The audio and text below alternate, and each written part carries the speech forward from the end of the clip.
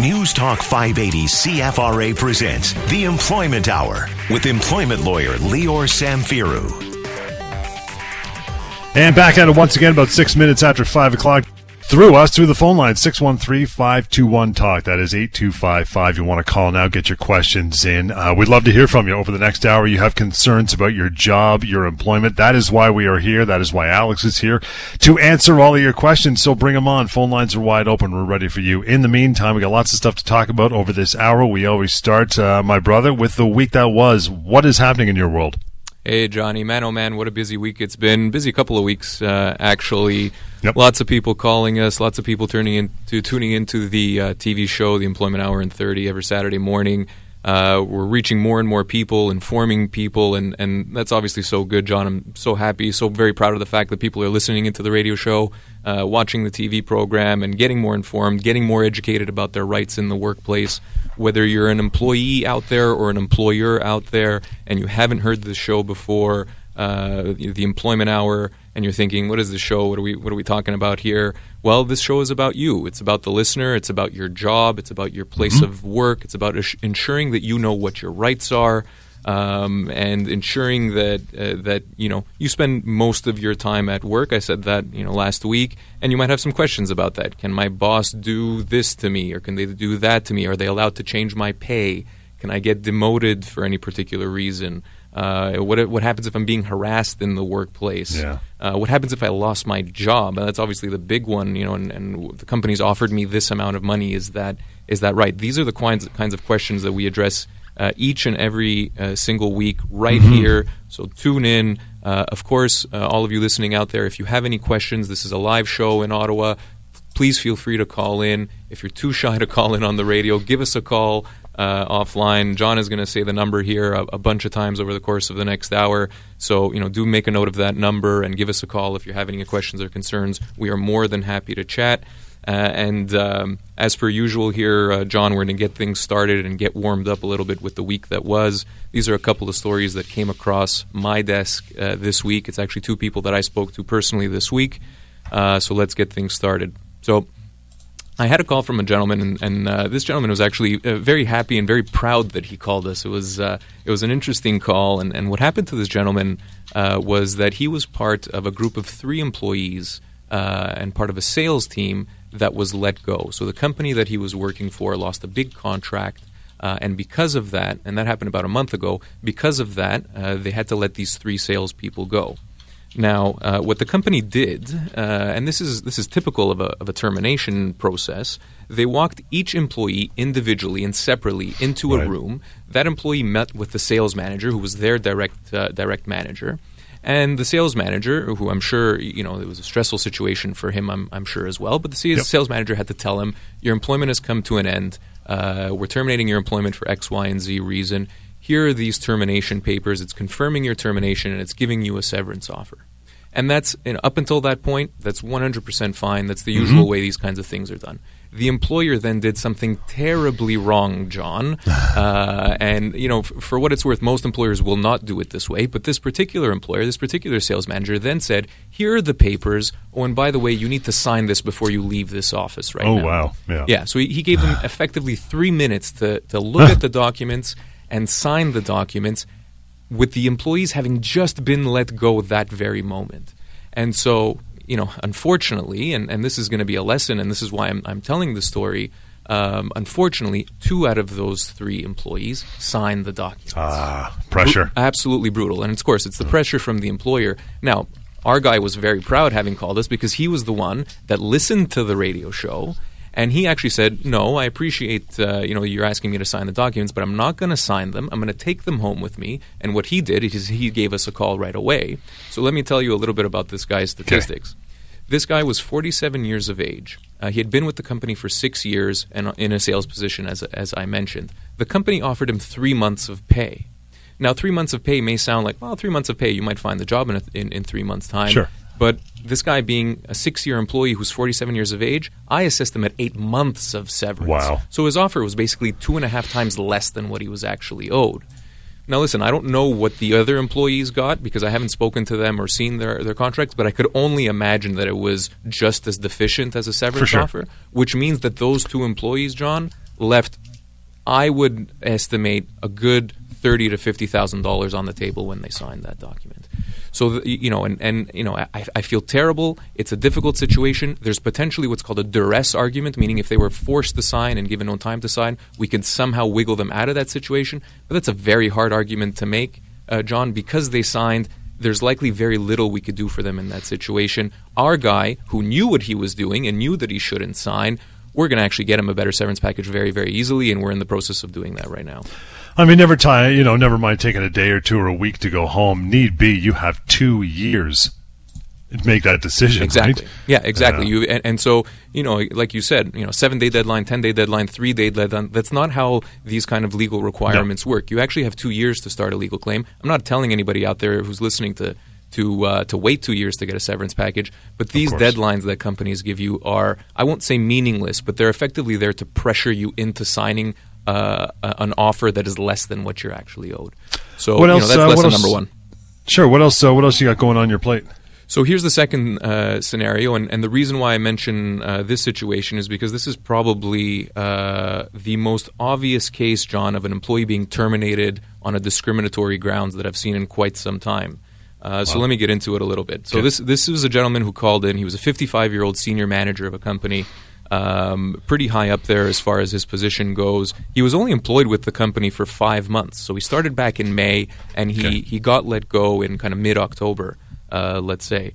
On May 2nd, unfortunately for this gentleman, he got into a pretty bad car accident. So he busted his knee. He had to have surgery right away. He fractured a vertebrae in his back. It was a pretty serious situation. Yeah. So he goes off on a medical leave on October 2nd. And effectively what happens at that point is that he tells his employer, hey, I've just been injured. I need to take a medical leave of absence. I'm having surgery in the coming weeks to repair my knee.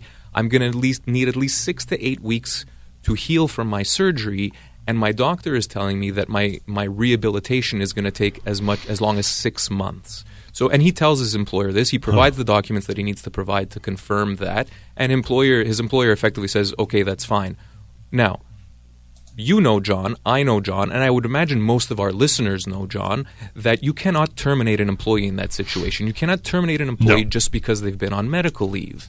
What does this employer go out and do the next week? They terminate his employment. They don't give him a reason. They don't say, "Oh, your department is closed." They don't say, "Oh, we can't afford to pay you." They just terminate employment. They don't give him a reason, and it's very obvious from the situation that they let him go because he was on a medical leave. That is a huge, huge no-no. The company has stepped in a huge pile of you-know-what, and they're unfortunately going to have to pay for it now. And so we're going to be in the process of getting this gentleman what he's actually owed as far as a severance package goes. But not only that, also some additional damages because of the way in which he's been treated.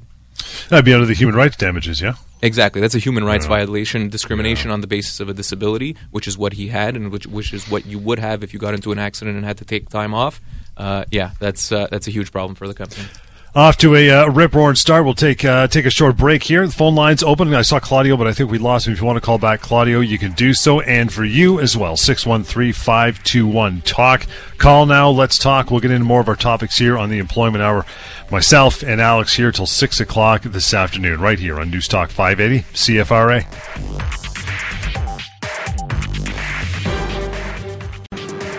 Now back to the Employment Hour with employment lawyer Lior Samfiru. And we're back at it. Alex Lucifero is here. Lior will be back next weekend. In the meantime, 613-521-TALK. That is the number to call in. Ask your questions about your job, employment, something at the workplace has you scratching your head. Now is the time to call. And you can also get a hold of afterwards at 1-855-821-5900 and simply help@employmenthour.com. I want to talk about this, Alex, for the remainder, or at least part of the show anyway, maybe some emails later on. That is the worst times for an employer to terminate employment. There's a saying in this firm that Lior and I and yourself have had for some time, and that is do not mess with mama. The first one we're talking about is when an employee announces pregnancy or comes back from a maternity/paternity leave. Talk about it. That's right, John. I think we're gonna trademark that phrase, if I'm not mistaken. Don't mess with mama is a big one, and for that matter, hey, listen, I'm a father of 3. Don't mess with Papa either. Right? You bet. It's parental leave, so it applies to both men and women, and that's certainly a big one. We've got a list of of these items, worst time to terminate an employee in a situation like this. I mentioned one in the week that was, which is when an employee is on a medical leave. But this is another huge one that unfortunately we still see nowadays, and I don't know why these things happen, but they certainly do. And so for all of you employees out there and anyone who's on a parental leave or on a maternity leave, you should know that your employment cannot be terminated either while you are on a pregnancy or parental leave or upon your return from a parental leave or a pregnancy leave. It cannot be terminated. Your employment is protected under the Employment Standards Act. It's protected under what's called common law. And the reason for that is that historically speaking, whenever a woman typically would go on some sort of leave, that's when employers would say, oh, well, we need to replace this person, and oh, you know what, we're not going to call them back. We like the person that replaced, and maybe the person is a male, and we don't have to deal with these kinds of leaves anymore. That is absolutely wrong, of course, and that's no longer the case. Now, there are some very, very few exceptions. One of those exceptions is, listen, if your job is being eliminated, if the department that you work in when you're coming back from leave is closed, well, then clearly you cannot return to that position. It's pretty obvious in an example like that, and those things do happen sometimes. However, the law also protects employees coming back from a maternity leave or a parental leave in situations like that, which and the reason why is that it protects you by saying, okay, well, if you can't return to your position because it's eliminated, they have to put you in a comparable position. So my point here is that the law goes a long, long way to protect employees in these kinds of situations.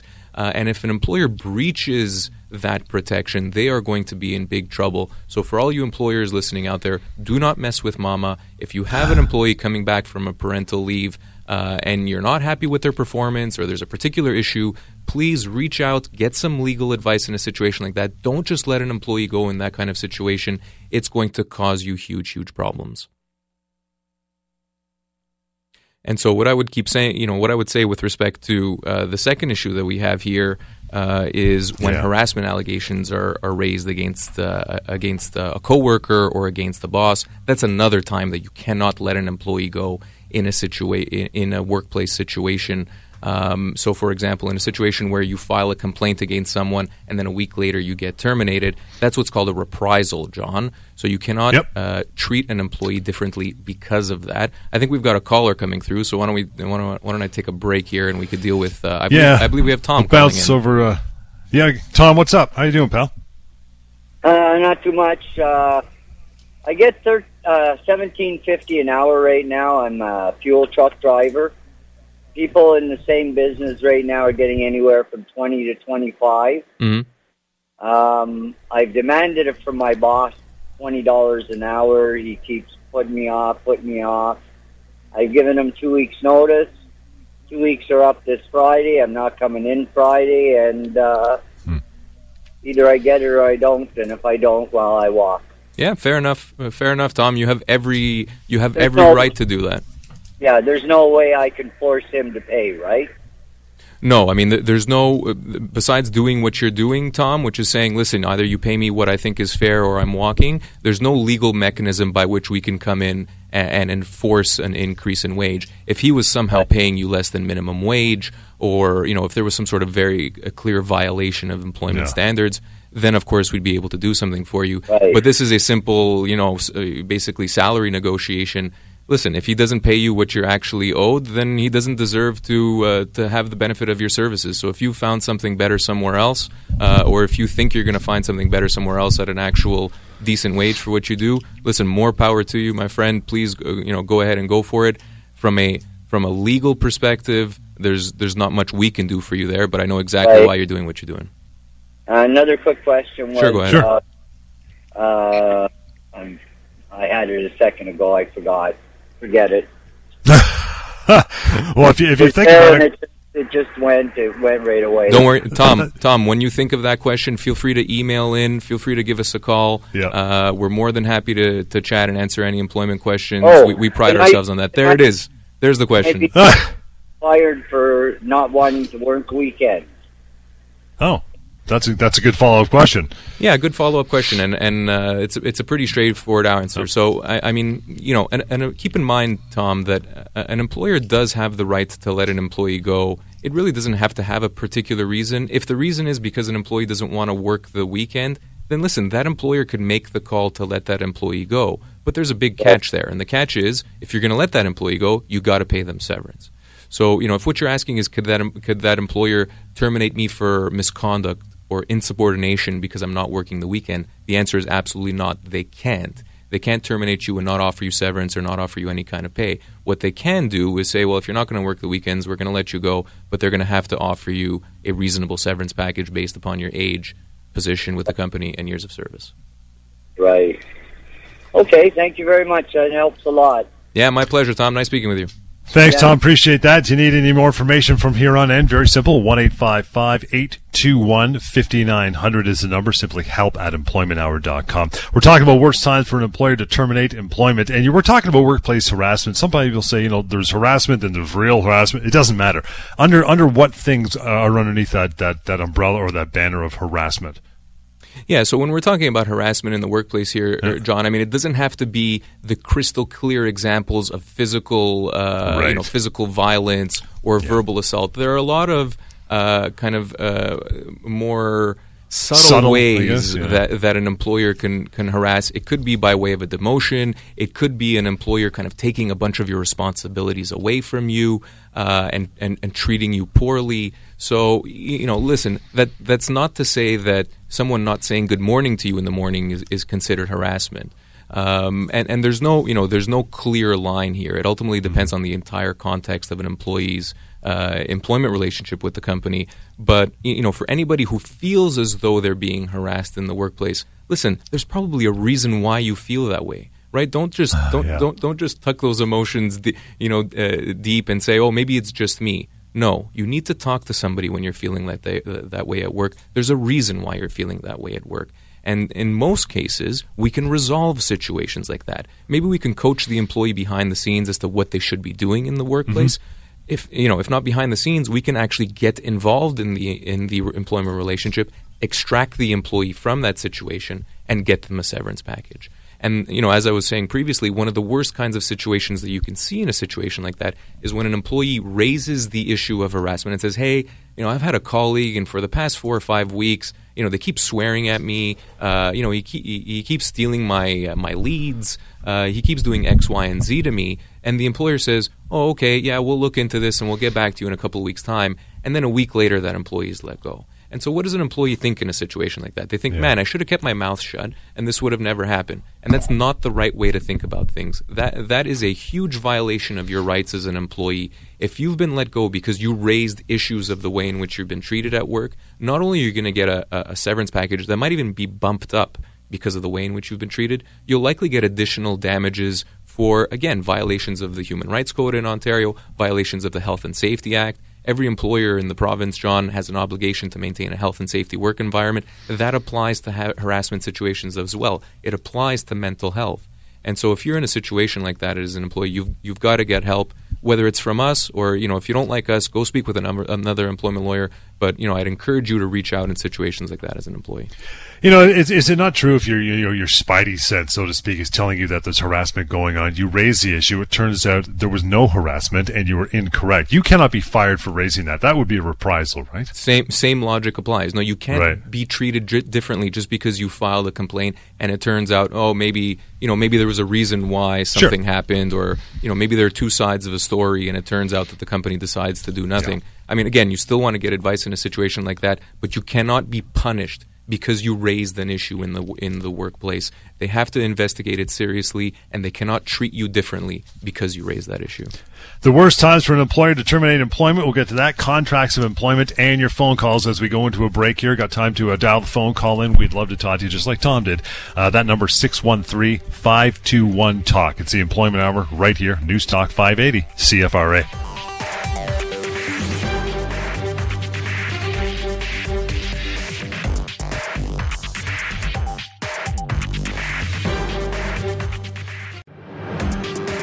Now back to the Employment Hour with employment lawyer Lior Samfiru.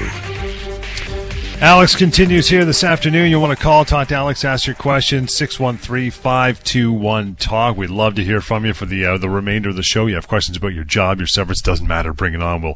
We'll answer them all in the meantime. The topic we've been going on about so far, pal, the worst times for an employer to terminate employment. This one is under the banner of way too obvious, and that is getting let go right before an employee is due a large bonus or commission payment. It's not hidden too well.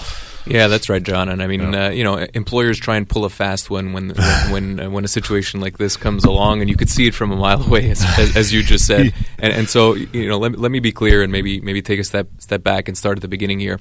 When an employee is let go, in almost every single situation, John, they are owed severance based upon their age, position, and years of service. That's going to be significant. It's going to be way more significant than what their minimum entitlements would be. It's what we call their common law or full entitlements when it comes to severance. And as part of that, what the law requires is that an employer pay all components of compensation during that entire period. So if your severance period is 12 months, well, guess what? You're going to get 12 months of base salary. You're going to get 12 months of bonus. You're going to get 12 months of benefits. You're going to get 12 months of you name it, basically every single component of your compensation. The only things that aren't included in that package, typically speaking, are things like vacation pay. Vacation pay doesn't last the entire severance period. It'll only last for the minimum period. And others, more minor details, like maybe the use of a company cell phone or the use of a laptop, those things aren't usually included, and the value there is very minimal in any event. But when we're talking about, a bonus or a commission payment, we're talking about, let's say salespeople or people in management positions that get a regular bonus each and every year. An employer cannot let that employee go in December, for example, and this happens often, let them go in December when their bonus was due in January for 2018. Right. That's not how it works. They can't just pay the employee base salary when they let them go in a situation like that. They've got to ensure that they get that bonus because, effectively we're talking about notice of termination here. And so if we're talking about a 12-month severance period, we should put that employee in the same position he or she would have been had she received 12 months notice of her termination. So had she been around for the next 12 months, she would have received that bonus in January. Right. She would have received her benefits for the next year. And that's the way the law works in a situation like that. And so if you've been let go, and this happens every single day, John, I kid you not, we see these packages every single day. If you've been let go and you've been offered base salary only, and you're owed a bonus or you're owed commission payments, please give us a call. Don't accept an offer on base salary only. Don't have your benefits continue only for a couple of months into your severance period. You should be talking about all components of your compensation continuing throughout that entire period. You want to reach out to Alex anytime, you can do so, 1-855-821-5900 when the show is not on the air, help@employmenthour.com. I can see when it comes to commissions and salespeople especially that what the company will do as their reaction to being told they have to pay those commissions, they'll say, well, no, the deal hasn't closed yet. We haven't signed off with the potential client. The whole thing's not done. Although the salesperson who's been let go, what if their part's already done? They've already done their work. They've washed their hands of the deal. But the company's going to say, oh, the deal hasn't closed yet, therefore you don't get your commissions. What do you think about that? Yeah, that's a great question, John, and you're exactly right. That's exactly the defense, quote unquote, that the employer will put up in a situation like that. And you nailed it when you said that if let's say we're talking about a salesperson, if that salesperson did everything they had to do to earn those commissions, they had the employee, they had the client sign, they did they dotted every I, they crossed every T, they are looking at a commission payment 3 months down the road, and that's within their severance period, guess what? They're owed that commission. And the law is crystal clear on this issue, John. It's not like this is going to be some sort of argument or some sort of debate. There is no question they're owed that commission. I want to move on to contracts of employment. Why is the contract? I mean, not everybody has. Generally, now you see them; they're much more in depth. Sometimes it's a handshake, or years ago was. Why is that employment, the contract, one of the most important documents that a person will sign in their lifetime? And we mean that, right? We absolutely mean that. And again, it goes back to something I said at the start of this program, which is you spend a significant portion of your time in your place of work. It's how you make a living. It's how you support yourself, support your family, buy a house, pay for your hobbies, you name it. Your employment income is a huge, huge part of how you live your life. And so when you're signing a contract with an employer that details very specific terms about the way in which your employment is going to go, what you're going to do, how you're going to get paid, how that looks exactly, what the company can do if it decides to let you go, et cetera, that is a huge, huge deal. You don't want to just blindly, look at the pay, look at the vacation, and say, you know what, this is all, it's a 10-page contract, John, but this is all good. I like the pay, so I'm just going to sign off.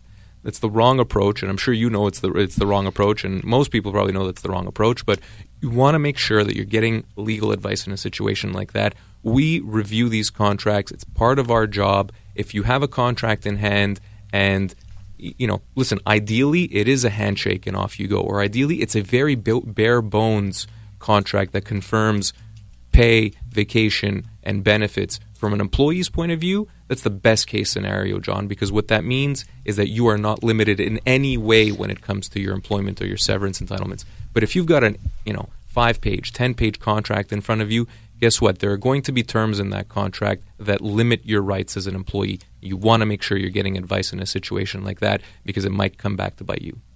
Okay, let's nail down that a little bit. Let's get into that a little more, because naturally, for someone listening who is unfamiliar with the show or employment contracts, they would think, no, okay, well, I got a one-page, single-page contract here, but my buddy or my sister, whoever got this big 30-page booklet, they're more secure than me. I feel like I'm getting ripped off here. It's the other way around. They should not be thinking that, no? Exactly. You're exactly right, John. It's the other way around. When an employer is introducing a lengthy employment contract to an employee, there's only one reason that they're doing it. They're doing it to protect themselves. They're doing it to reduce their liability and reduce their exposure. They're not going to hand an employee a 10-page contract that's extremely generous to the employee.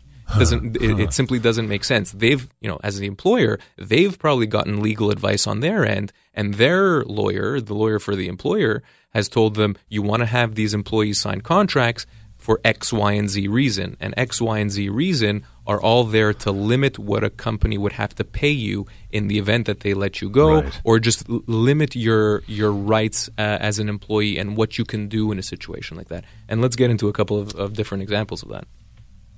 So the first one... Well, yeah, I mean, so I was going to say, most people are so concerned about how much vacation and how much pay, and that's usually where they stop. What are the things you really should be looking out for? Yeah, so I've got two, maybe three in mind if we can get to it. Terms that are often seen in employment contracts that are significant in length. And again, it doesn't necessarily have to be 10 pages. It could be 3 pages. But if you see these items or these headings in an offer letter as an employee, the warning light should be going off on your mind, and you should be giving us a call to review this. The first one is termination language. So if there's a paragraph in your employment contract that's called termination, there is likely language in that contract that is going to limit your entitlements in the event that you're let go.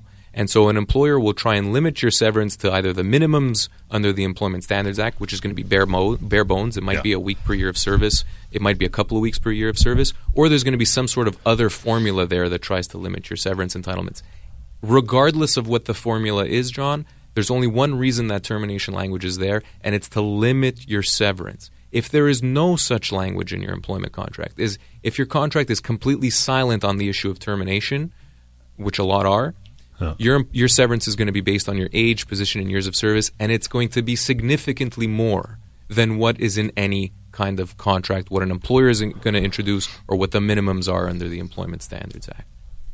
So that's number one, termination. How about something like a non-competition term? We can get to that one before we break. Yeah, so we see these quite often when it comes to managerial employees or directors or senior kind of sales reps. We get non-competition or non-solicitation clauses. Now, these are clauses introduced to limit what an employee can do after they've either resigned or been let go. Okay. So it'll say something like, for the next 6 months following the end of your employment, you cannot work for any other competitor of the business.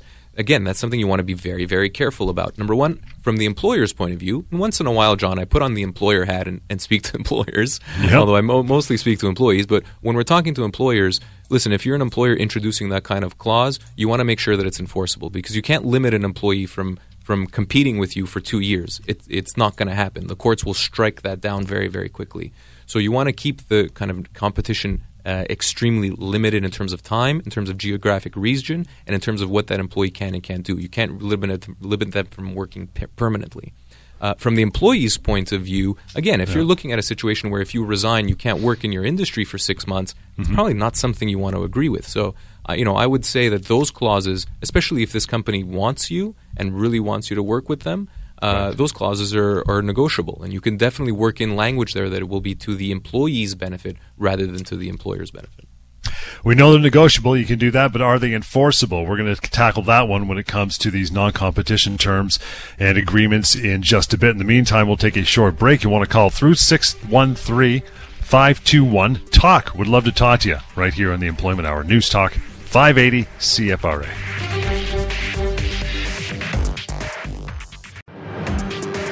Now back to the Employment Hour with employment lawyer Lior Samfiru. Alex Lucifero is holding the reins and doing the entire hour again this week. Lior will be back next week. Your phone calls, 613-521-TALK, right till close to 6 o'clock. You can call through and ask your questions about your job, your employment, your contract. We are talking about that in contracts of employment. We mentioned the non-compete, not so much non-solicitation. That's fairly enforceable. But non-competes, are they really enforceable, and can you just ignore them if they're not? Well, John, and as I mentioned before the break, they have to be extremely restrictive in the sense that they cannot be for an extended period of time. They cannot restrict you from working, across the province or across, forget about across the province, across Canada. And they have to be very restrictive in terms of the type of job that you're doing. So something like restricting an employee for 2 years to not work in the province at all in any kind of sales capacity whatsoever, if you're a salesperson, that's not even, and I say this without exaggeration, John, it's not even going to be worth the paper that it's written on. That is not enforceable. But, however, if you're restricting an employee for, let's say, 3 months in the city of Ottawa or in a very specific region of the city of Ottawa, and you're doing it strictly in the, dental practice or something, or as a dental hygienist, for example, that kind of clause that again is very short in terms of time, that's very specific to a specific position, and that's very clear as to where the geographic region that it applies to, that's going to be enforceable. And the reason why the courts have said that is because it's reasonable for a business when it's losing an employee to have to take a bit of time to make sure that their clients are taken care of, that there's a transition in place from one employee, let's say, to another, and so that's deemed as reasonable, and it's deemed as unreasonable for an employee, let's say, to steal a bunch of clients when they leave.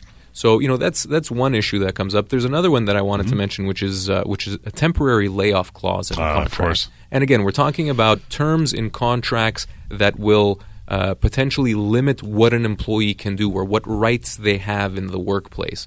Things that you have to be very, very careful about when you're signing an employment contract. We mentioned termination language. Be careful about a paragraph that's titled termination in your contract. Or if your contract mentions termination at all, that's going to benefit the employer. That language is not there to help you out, employee. As an employee, it's better that your contract doesn't mention anything about severance. The second and kind of major issue that we see is in a lot of contracts, and more nowadays we see this, there will be a paragraph or there will be a couple of lines that say, in the event that we, the employer, have to temporarily lay you off, you agree that we are allowed to do so. That's a big deal for an employee. You're basically handing the employer the right to basically sit you on the bench, not earn any income, but you're not terminated. I mean, that's a huge deal. So if you see anything about temporary layoffs in a contract, that is something that should, again, fire a warning shot in your mind, all you employees out there. You want to get advice in situations like that, because if you're going to allow an employer to temporarily lay you off, the way the law works is that as a starting point, an employer is not allowed to do that. So you have a right as an employee, if you've been temporarily laid off and it's not a term in your contract, you have a right to just leave and get a severance package. And that's the better option because, again, you don't want to sit on the bench and wait for an employer to call you back to work and not receive any income during that period. And you could leave and get a severance package in that situation. But if it's in your contract, well, then guess what? You're out of luck. I can't help you. No employment lawyer can help you in a situation like that. You have to accept that layoff if it happens. And by signing off on a term like that, again, we're talking about contracts of employment, by signing off on a term like that, you're relinquishing a very, very valuable right you have as an employee. And so my advice would be to not sign any contract that has a temporary layoff clause, at the very least, you want to get some advice on a situation like that. In your contract, those are three very important words. Let me, I think we got time to squeeze this one in. How about probation? People assume and they think just like a week per year is a big misleading thing about employment. People assume that every job they have and go to is automatic. 3-month probation is automatic in every job. That is the nature of an employment contract, is it not? Probation is not automatic. That's such a great question, John. I mean, honestly, you've been doing this for so long. I think you might be just as good a lawyer as some of us in our office. I won't speak for myself. I think I'm a pretty darn good lawyer, but you certainly know what you're talking about, and that's a great point, John.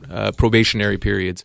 Everyone thinks that automatically, as you just said, the first 3 months of your employment, your employer could kind of do what they want with you. If they don't like you for whatever reason, they could just let you go. That's not the case. Effectively, if you are let go within the first couple of months of your employment, you're still going to be owed a severance package. As we discussed on last week's show, even as a short-term employee, John, you're still going to be looking at a significant severance package. A colleague of mine who's out in Vancouver, Leah Moody, who you know well, John, she just recently got a 6-month severance package for a 6-month employee. I mean, so we're not playing around here. We're talking about significant amounts of money potentially. However, and here's the big catch for all employees out there, if you have a term in your employment contract that does have a probationary period, and it's typically a 3-month period because that's what the Employment Standards Act provides, well then, if the company decides to let you go within that period, there's every possibility that they would owe you 0 as a severance package. So probationary periods, you're right. Look out for those. If this is a situation where you as an employee has a bit of the upper hand in your contract negotiations, maybe the company desperately needs to replace a position and they really, really want you, but their contract has a probationary period. You have every right as a prospective employee in that situation to say, you know what, if you guys want me that badly and you think I'm going to do such a great job in my position, no, let's forget about this 3-month probationary period. You could scratch that right off. And again, I mean, in these kinds of negotiations, it is about leverage. It's about kind of who wants who more. I'll be honest and say if you as an employee are desperate for a job and kind of you're willing to just take the job regardless of the terms, you might have to kind of bite that bullet and accept whatever the company is proposing. But if there's at all the semblance that the company really, really wants you here, trust me, they're going to be willing to negotiate. Great for another week, my friend. Fantastic job as always. A lot of information here. If there's something you're scratching your head about after the show, simply you can reach out to Alex anytime. It's 1-855-821-5900. Email is help@employmenthour.com. And before you sign off on anything, especially severance papers, you go to severancepaycalculator.com as well. Find out what you're really owed. And then after that, you reach out to Alex again. Until next time, this has been the Employment Hour right here on News Talk 580 CFRA.